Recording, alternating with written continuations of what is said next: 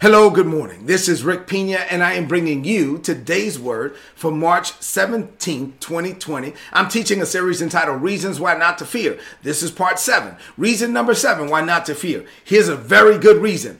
Because our God is bigger than anything. I'm talking about how big our God is. He's the only wise God. He's the only true God. He's the only living God. He's the God who sits on the circle of the earth. He's the God who has all power, who knows all things. He knows your thoughts before you think them. He knows your actions before you perform them. I'm talking about God today, and he's bigger than anything. We're going to look at some things that David said, King David said, as he thought about his life, as he thought about his relationship with God. He even asked himself some questions. We're going to look at those questions on today. So let's get into it. What does this mean to you today? I have 2 things to share with you on this morning. Let's get into these 2 things. Number 1, here we go.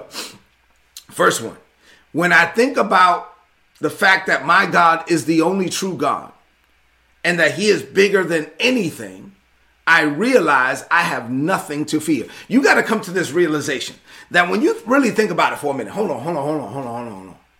Let me think about this for a minute. My God is God. I mean, like he is God. Like the only God, the only living God. And if God is my God and he's my daddy and I'm his son or I'm his daughter, then what do you have to fear? I mean, think about it. So David said it this way in Psalms 27:1. David said, the Lord is my light and my salvation. And then he asked himself a question. Well, whom shall I fear? He said, the Lord is the strength of my life. Of whom shall I be afraid? So yesterday we learned that fear is a choice, just like faith is a choice. So David chose what he gave his attention to. He chose to meditate and to medicate on God's word. How often? Day and night. So when David thought about the fact that God, I'm talking about the only true God, the only living God, the God who has all power, the God who rules and reigns forever, the God who was and is and ever shall be, the God of your yesterday, the God of your today, the God of your tomorrow, the God of your already, the God of your right now, and the God of your not yet. That God, I'm talking about God. When he thought about the fact that that God, it was his light and his salvation, he said, man, I got to ask my own self a question. What's the question? He said, he looked himself in the mirror and said, well, whom shall I fear?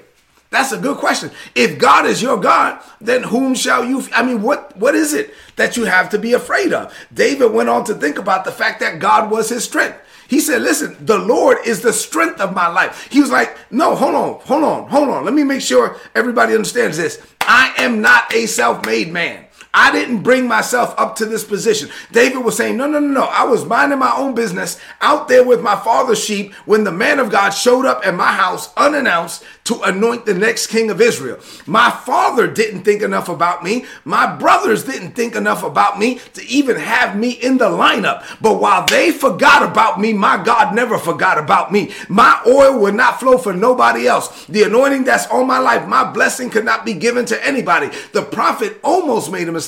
The prophet wanted to give it to one of my brothers, but God said no, because what God has for me is for me. God chose me when I wouldn't even choose myself. God chose me to be the next king of Israel. God lifted me up. I am not a self-made man.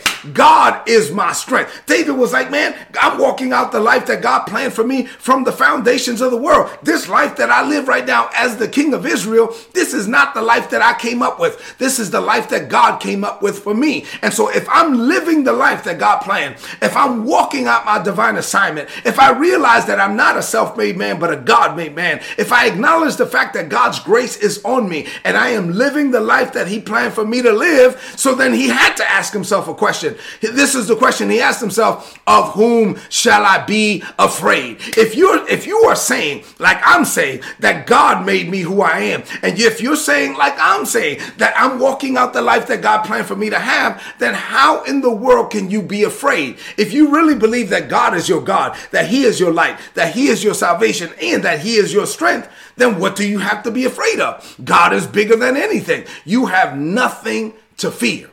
Say amen to that. Glory to God. All right, number 2, when you develop an intimate relationship with your God, he's able to deliver you from all fear. Listen. We're going to look at Psalms 34 now. And we're going to look at what David said, and he is able to deliver you. God is able to deliver you from all your fears. I'm not talking about just some. I'm talking about all your fears. All right, so that's Psalms 34 and 4. But let's go through verses 1, 2, and 3 first. You got it? All right, so this is Psalms 34. Let's go through verses 1 through 4. So verse 1. In verse 1, David said, I will bless the Lord at all times. His praise shall continually be in my mouth. David was saying, man, I will. I want to focus in on the words, I will, right? Because to bless the Lord or not to bless the Lord, that's an act of your will. This means that it is a decision. It's a choice you make. You can choose to bless the Lord just as easily as you can choose not to bless the Lord.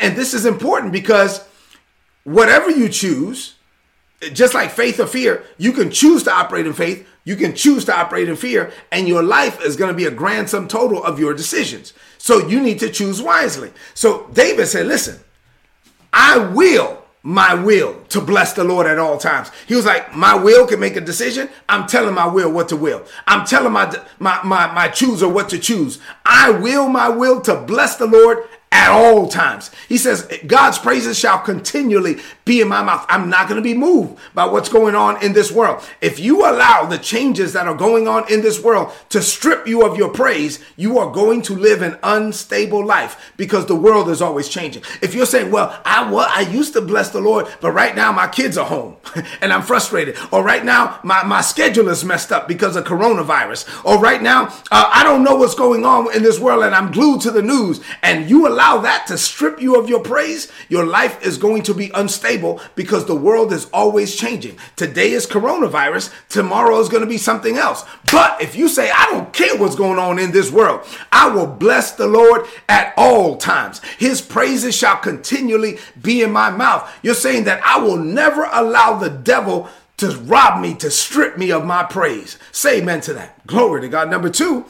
Verse 2, the Bible says, my soul shall make her boast in the Lord. The humble shall hear thereof and be glad. Now, your soul is comprised of your thinker, your mind, your feeler, your emotions, and your chooser, which is your will. So your mind, your emotions, your will, your thinker, your feeler, your chooser. David determined, he said, you know what I'm going to do with my soul? My soul is going to make her boast in the Lord. He was saying that no matter what's going on, I'm going to make sure that I boast in my heart on the inside of the Lord. I'm not going to boast in me. I'm going to boast in the Lord, and I'm going to boast in the Lord in such a way that other people are going to hear about it and it's going to make them glad. So other people are going to hear about it and it's going to stir them up. Glory to God. I'm telling you, I'm a witness. God has graced me to do that.